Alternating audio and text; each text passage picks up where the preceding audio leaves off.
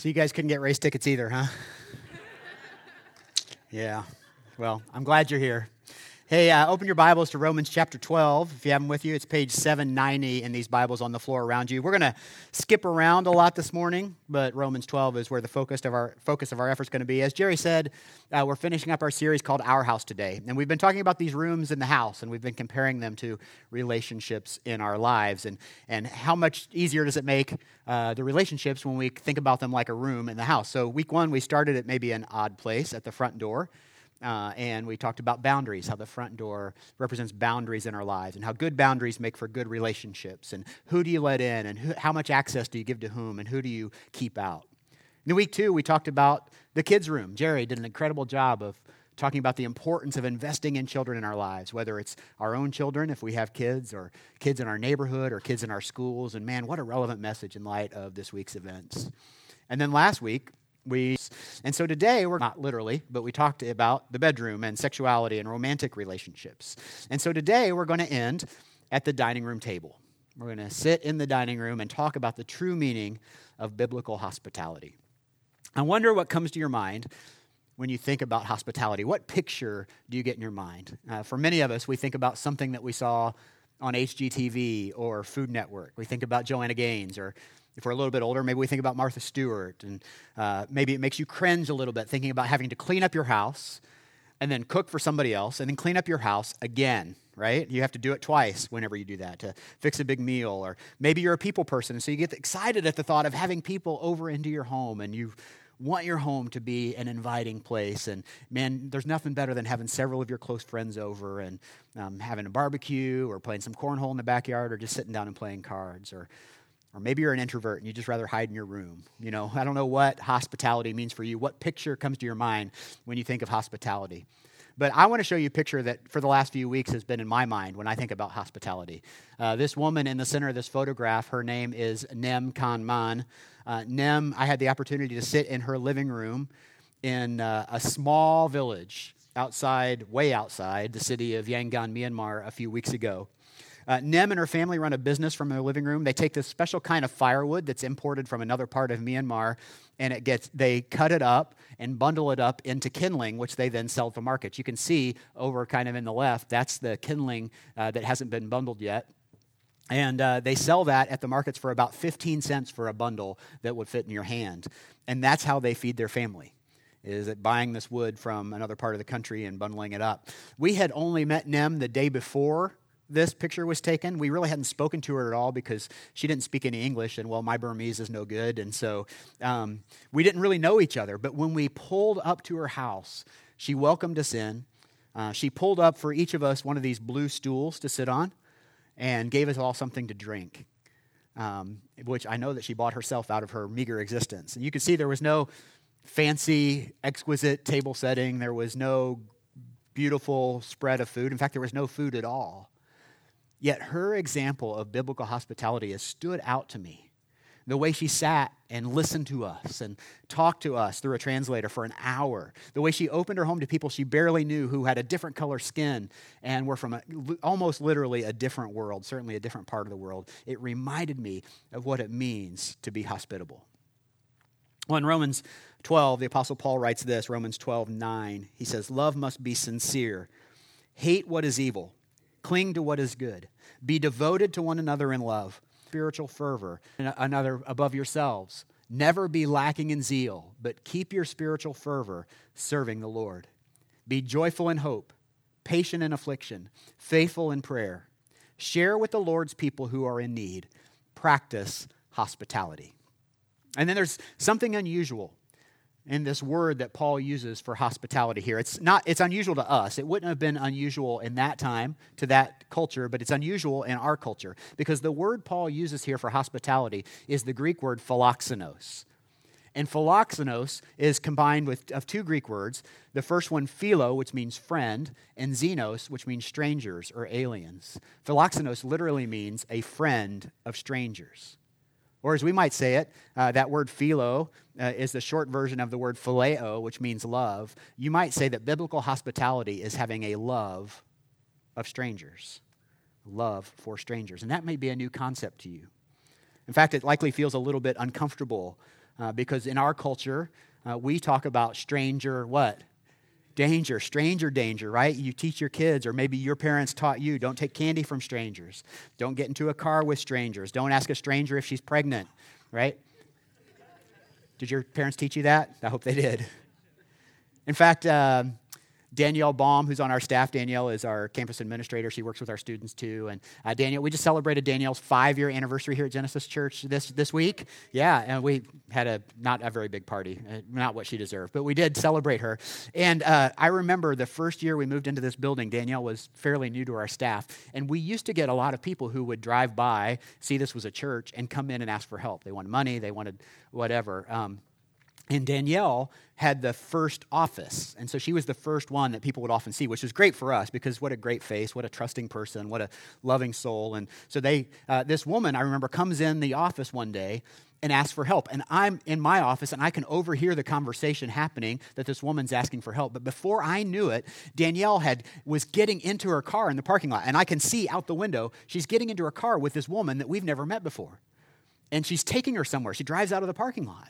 And I'm a little bit of a dad figure, I think, in this case. You know, Danielle's only 23 years old. She doesn't, this is her first job. And so I'm like, I just want to text her and make sure she knows that she can. So I get out my phone and I text her. I say, Danielle, just to let you know, we're here. If you need it, if something happens, call us. And then I hit send and I hear ding down the hall. I'm like, she left her phone behind. She got into a car with a strange woman and left her phone behind. And we didn't hear from her for over an hour. She ended up taking this woman down to Indianapolis to this bus station. But that's Danielle. She was a friend of strangers, but she should have learned. Her parents should have taught when we hear the word stranger. The car with strangers. You know, we need to realize what we think of when we hear the word stranger is different than what the Bible teaches about strangers. We think of criminals. The Bible usually points to people from different places or other countries, other cultures, other lands, sometimes just other households. So the context is geographical or familial, not necessarily criminal. And so before we get into more about what the Bible has to say about hospitality, I just want to be really clear about something. I want to talk about why we're talking about this today. Why is hospitality, why is this one of the rooms that we included in this series? Why is hospitality really important? Is it because I think you need to be nicer people? Well, no. You guys are already nice people. Is it because I'm angling for an invitation to dinner? Well, maybe, but that's not the real reason. The real reason is, here's the bigger reason. C.S. Lewis once wrote, "Now the whole offer which Christianity makes is this, that we can, if we let God have his way, come to share in the life of Christ. He came to this world and became a man in order to spread to other men the kind of life he has. Every Christian is to become a little Christ. The whole purpose of becoming a Christian is simply nothing else." And what I hope you'll see this morning is that hospitality is very close to the heart of God. I think you'll see, in fact, that Jesus embodied God's heart for hospitality, and that as followers of Jesus, we need to be ever increasing in hospitality to both strangers and fellow believers because it brings glory to God and shows people who he is. And I know some of you are already tuned out because you think that hospitality is reserved for people who have that spiritual gift. Did you know hospitality is a spiritual gift? The Bible tells us that there's a spiritual gift of hospitality. And some people think, well, hey, I don't have that spiritual gift, so I don't have to exercise hospitality. I'll just leave that for people who have that spiritual gift. But I have to tell you that prayer is a spiritual gift. And does that mean that only people who have the spiritual gift of prayer should pray? Well, no. I think we all think that was ridiculous, right? Generosity is a spiritual gift. Does that mean only people with the spiritual gift of generosity should give? Well, no. We'd all say no to that. And we believe that hospitality is actually an expected quality of every follower of Jesus Christ. And I'm sorry to the introverts in the room right now who are gone, because for some of you, it's hard enough when we ask you to turn around and greet somebody that you've never met before in church, right? And you can't imagine having a stranger in your house. Or you don't like to cook, or you don't have a very big house or a very nice house, and you don't feel like you can do that. But guess what? This is for you too. This message is for you. And it's really important to understand that because this comes down, hospitality comes down not to giftedness, but to obedience. That there's a call for us. And to understand why, we have to go way back to the Old Testament. In fact, all the way back to the book of Leviticus. You can turn there if you want, but I'm going to have those verses on the screen here. If you were to ask a person of Jewish faith about hospitality, they would probably point right to this passage back in Leviticus chapter 19. It's part of the law given by God to Moses and to the people of Israel as they were on their way to the promised land. Here's what it says. "When a stranger resides with you in your land, you shall not do him wrong. The stranger who resides with you shall be to you as the native among you, and you shall love him as yourself. For you were aliens in the land of Egypt. I am the Lord your God. Now, as always, to understand this passage, we kind of have to understand the context. So we go way back to Genesis, but after sin had entered the world, God chose a man named Abram. And Abram was to begin a new nation of people with whom God would have a special relationship. They would be his chosen people. And as that nation grew, it became known as the nation of Israel. And by the time you get to the end of the book of Genesis, the people of Israel had settled in Egypt. You might remember a man named Joseph, if you know this story, was living in Egypt, and there was a famine where they were living. And so they all came into Egypt and settled there, and they began to multiply, because that's the command God gave them, was to multiply and to fill the land. And they did that so well that they actually became kind of a danger to the Egyptians. There were so many Israelites living in Egypt, and so Egypt decided to enslave all of Israel. Israel, this whole nation, God's chosen people, became slaves. And Egypt was harsh to the Israelites and made them perform forced labor. But in all their years of slavery, God had not forgotten them. He had not forgotten his chosen people. And he heard their cries, the Bible says, and through a series of plagues and miraculous events, he rescued them from Egypt, and he promised them that he would give them their own land someday, a land that we now call the Promised Land. And now in Leviticus 19, what's happened is they are out of slavery in Egypt and they are on their way to the Promised Land. They're traveling there, and God tells them, hey, you don't have your own land yet, but someday you will. And when you do, when you settle there, be kind to the strangers. Be kind to the aliens who come into your land. When there's a stranger that comes to live among you, do not mistreat them. And then he finishes the statement with this phrase. He says, I am the Lord your God. And we read that and we see that and we kind of maybe skip over it or glance over it and we think, okay, I get it. This is God. He's talking. He's making a command. He's telling them who he is. But for every Hebrew who heard this phrase, they would have known that was shorthand for something. Like in the same way that if you and I were in a place and people were doing some things, and I might look at you and say, when in Rome, you would know that I mean, when in Rome, you do what the Romans do, right? Like we automatically complete that phrase. It's just we know what that means. Well, when the Hebrew people saw the phrase, I am the Lord your God, it would have immediately taken them back to the book of Exodus, chapter 20, verse 2, the beginning of the Ten Commandments, where God says to his people, I am the Lord your God who brought you out of Egypt, out of the bondage, out of the land of slavery. He's telling them, don't forget, you were once an alien. You were once the stranger living in a foreign land. The only reason you're in a better place now is because I, God, brought you out of that. And what I did for you in showing kindness and love when you were the stranger, I now want you to go do for other people, the strangers among you. That's the Old Testament backdrop to biblical hospitality. God was hospitable to his people when they were strangers in a foreign land, and he commanded his people to do the same. Go be hospitable to strangers who are in your land. He says, because I am the Lord your God who brought you out of Egypt, out of the house of bondage, the land of slavery. When a stranger resides in your land, you shall not do him wrong. Now let me ask you something. Do you ever wonder how the Old Testament applies to your life, specifically the laws of the Old Testament, and how they fit into our new life in Christ? We've got a new covenant. How does this all work together? There's been a lot of discussion over the past few weeks that maybe Christians need to disconnect our faith from the Old Testament. Shouldn't we just discard it? Shouldn't we just follow the New Testament and not really think about the Old Testament? But really, in my mind, the answer is no. We can't disconnect our faith from the Old Testament because we didn't connect it in the first place. God did that. And so there's some connection we've got to understand between the law of the Old Testament and our life in Christ. And we don't have time to go deep into how we discern that this morning, but here's a good rule of thumb. If it's commanded in the Old Testament and then reaffirmed in the New Testament, then it's certainly for us. It's still for us. That doesn't give you a full picture. That's not a complete answer. But what we need to know is this. Is this command of hospitality that's laid out in the book of Leviticus, is that confirmed for us in the New Testament? Is that something that God still expects of us today, or did that die off when Jesus came? Well, to answer that question, we're going to look at three primary passages from the New Testament where God affirms this call to hospitality for followers of Jesus. One of them we already looked at, Romans 12. We're going to go a little deeper into that. All three of these passages written by three different authors, likely written by three different authors. When they talk about hospitality, they use that word philoxenos, or friend of strangers, or love for strangers. And so we'll start with Paul's words back in Romans 12, where we started. Romans 12:9, love must be sincere. Hate what is evil. He says, cling to what is good. And then what he's going to do is he's going to tell us some of the things that are good. Cling to what is good. Be devoted to one another in love. Honor one another above yourselves. Never be lacking in zeal, but keep your spiritual fervor, serving the Lord. Be joyful in hope, patient in affliction, faithful in prayer. Share with the Lord's people who are in need, and practice hospitality. Practice hospitality. Paul says, cling to what is good, and one of those things that's good is to to practice hospitality. Some versions, your translation may say, pursue hospitality. If you're taking notes this morning, you can write that down. Pursue hospitality, like it's something we go after, right? It's something that it won't come naturally to most of us, especially in our stranger danger culture. We have to pursue hospitality. Author Hugh Halter, in his book called Flesh, that was written a few years ago, recognizes this. He says, Christianity is an Eastern faith, and those in Eastern culture view social space much differently than we Westerners do. If you've ever been on a Japanese train, you know that. In Eastern culture, people let other humans get close. Families are often much larger.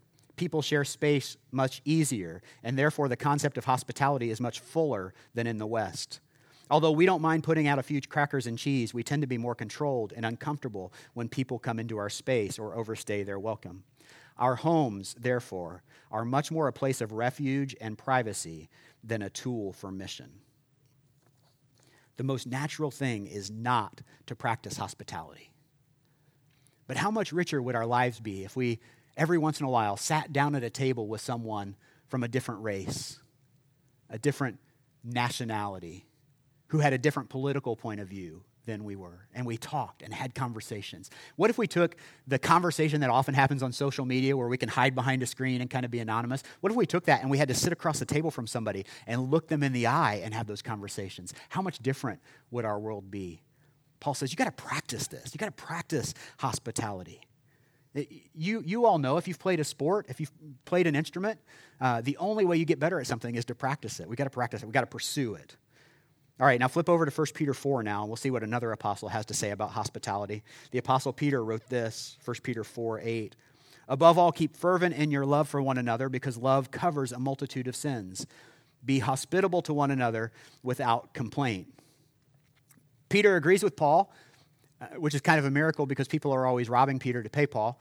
I like that joke. But Peter agrees with Paul. He says, be hospitable, but then he says, without complaining. If you're taking notes, write that down, without complaining. Now, I argued with myself about whether to share this with you or not. I shared it with the first service. I trust you guys. I think you can handle it. I'm just going to be real and transparent with you if you guys are okay with that. Here's the thing. I love the idea of hospitality. I think it's a great idea, and I've had many of you have been in my home back when we had a home before we moved into an apartment. I'm sure we'll have others of you when our house is built. And some of the most wonderful, most fun, most life-giving moments have happened when we've had friends or even strangers in our house. And so I'm not saying I don't want you to come over. But sometimes I don't want you to come over. Sometimes you know what I mean. I hope you'll get the point of this. At those last hours or those last minutes when we're rushing around to clean up the house and dinner's in the oven and we're thinking about, okay, what do we still have to do? What do we still have to do? Who's coming? I just kind of inevitably have this thought of, why are we doing this? Like why did I invite them over? You know what happens. You had a long day at work. You had a long day at school, rough day with the kids, whatever, and it's hard to think about anything except like stretching out on the couch and seeing what's on Netflix, you know what I mean? And so there might be, in my heart, a temptation to complain a little bit. Why tonight? Why are we always the ones to invite? Why do we never get invited? We hosted last time. Haven't we given enough, et cetera, et cetera, et cetera? Oh, I can see it in your faces. You all hate me now, don't you? You all think so much less of me. But do you know what? More often than not, I find out I was wrong. What I thought was going to deplete me actually ends up filling my tank in a lot of cases. And I'm so glad we made the effort. And I'm ashamed that I complained about it. And remember that Leviticus passage talks about loving people as yourself. And so in a lot of cases, hospitality is less about what it does for me, and it's more about what it does for the person I'm being hospitable to. I got to think about their day. What's their day been like? What are they going through? It's not just about what giving is going to require of us, but it's what it gives to other people, even more, I think, than that. So don't complain. Thank God that he has invited you into the ministry of hospitality. And besides, if I've been to your house at some point in my life, I'm sure that I've drained your tank one way or the other. So here's the truth. Here's the hard truth about this. We can give to others without our hearts being involved. Right? We can be hospitable in action without being hospitable in our spirit, in our heart. We can invite others in without really caring about them or loving them. But true biblical hospitality always starts right here. It starts in the heart. So Peter says, offer hospitality to one another without complaining. And then one more passage I want to point you to. It's Hebrews 13, verse 1 and 2. It says this, keep on loving one another as brothers or sisters. Do not forget to show hospitality to strangers, for by doing so, some people have shown hospitality to angels without knowing it. It says, don't forget to show hospitality, or your translation may say, do not neglect. Do not neglect it. If you're taking notes, write that down. Do not neglect it. Pursue hospitality without complaining. Do not neglect it. So this passage specifically points back to the Old Testament idea of hospitality, Leviticus 19, this idea of love for strangers. This idea is not forgotten in the New Testament. It's not cast aside. The author even says some people have shown hospitality to angels, right? That there's something spiritual about offering hospitality to people. That there's something that happens in the spiritual realm when we exercise hospitality towards others. And Jesus confirmed this, you may remember, in Matthew 25, where he says, whatever you've done for the least of one of my children, you do for me. There's something spiritual that happens when we pursue hospitality. So if you're a follower of Jesus, this is what the New Testament teaches. Pursue hospitality without complaining and do not neglect it. So we talked about how biblical hospitality has its roots in the Old Testament. It's reaffirmed in the New Testament by at least 3 different authors that we know of. But we also see it time and time again in the example of Jesus' life. And it's so hard, it was so hard for me preparing this message to narrow it down to one time where Jesus really showed hospitality to people. But in just a couple minutes, we're going to take communion. And so I thought about this one time that we see in John chapter 13 where Jesus is about to have his disciples over for the Last Supper. The night Jesus would be betrayed and handed over to the religious leaders to be tried and abused and beaten and ultimately crucified. But in verse 1, we read this, John 13:1. Now before the feast of the Passover, when Jesus knew his hour had come, that he should depart from the world to his Father, having loved his own who were in the world, he showed them the full extent of his love. And so you think, well, he's going to show hospitality to friends. And that's true. But watch this in verse 4. He rose from supper, laid aside his garments, took up a towel, and girded himself. After that, he poured water into a basin and began to wash the disciples' feet and to wipe them with a towel with which he was girded. Verse 12. So when he had washed their feet, taken his garments, and sat down again, he said to them, do you know what I have done for you? Or done to you in this passage. You call me teacher and Lord, and you say, well, for I am. If then your Lord and teacher have washed your feet, so you also ought to wash one another's feet. For I have given you an example that you should do as I have done to you. Now think about these 3 points that we said a minute ago. Pursue hospitality without complaining. Do not neglect it. Look at what Jesus did here. He pursued hospitality. Naturally, probably not a natural thing for Jesus to think about in these last days and moments of his life. I mean, he's hours away from certain torture, beatings, and the most painful and gruesome death imaginable. And yet this is what he pursues. He takes off his clothes and he wraps a towel around his waist and he fills a basin with water and he shows the disciples the full extent of his love. The most important person in the room becomes a servant to everyone else. He didn't complain. If you read this entire passage, which maybe you should do today, read this entire passage in John 13, what you see is that one of the people whose feet Jesus washed was Judas Iscariot, who was the one who would go and betray him. And Jesus does this knowing full well what's in Judas's heart, that he would leave this room, go to those who wanted to kill Jesus, and lead them to him. And yet not a complaint comes from his mouth. He does say, not everyone at the table is clean, but then he washes the feet that will lead the angry mob back to him. and he didn't neglect to show love for the stranger. In fact, Jesus commands his disciples, he says, what I have done for you, you now go and do for others. You go show hospitality to others. You go serve others. And we know that the disciples then went to Judea and Jerusalem and Samaria and to the ends of the earth and did the same thing and shared the good news. And they brought Jew and Gentile alike to saving knowledge in Jesus Christ. Here's what I want you to see. If C.S. Lewis was right that the point of becoming a Christian is something nothing else than to become a little Christ, then if we are to become little Christs, hospitality must be ever increasing in us. So what does that look like? What does showing the full extent of your love look like? Well, if you're a follower of Jesus, I got to tell you the full extent of your love would be to share that love with somebody else, right? To go and make disciples who will make disciples. But you got to build that relationship first. So it's summer. Fire up the grill. Invite some neighbors over and get in their lives. Join a connection group. Think about starting one. Team up with somebody and do that. If you don't have a home that's equipped or you don't feel equipped to teach others, man, make this a team sport. It's all right. Host a Bible story time for kids. If you don't know the Bible well enough to teach adults, hey, kids don't know. Host kids over at your house. That's a great way to get to parents. Partner with somebody who wants to do the same thing. Partner with somebody else to reach your neighborhood. Who are the Christians in your neighborhood that you can partner with, that you can go out and reach? Who are the Christians in your school that you can partner with, that you can reach the other students in your school or your workplace? Put together a plan.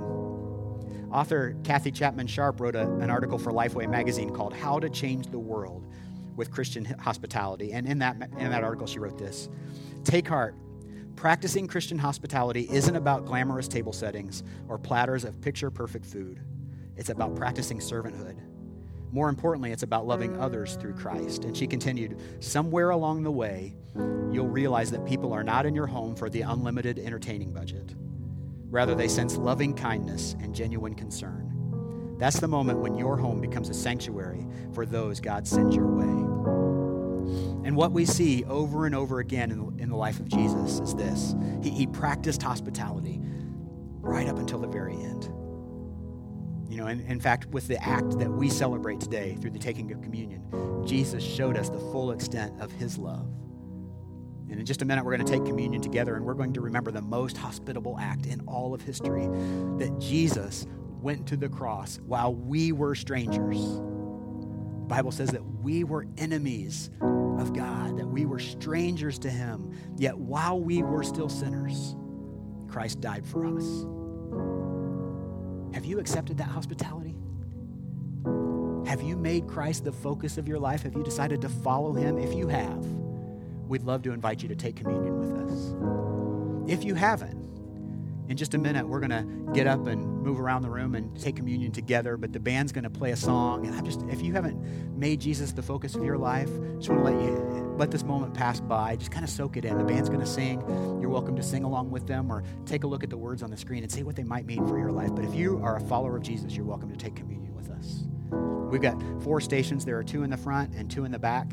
And in just a moment after I pray, I'm going to step down off the stage, and you can come forward or backward, grab 2 cups stacked together.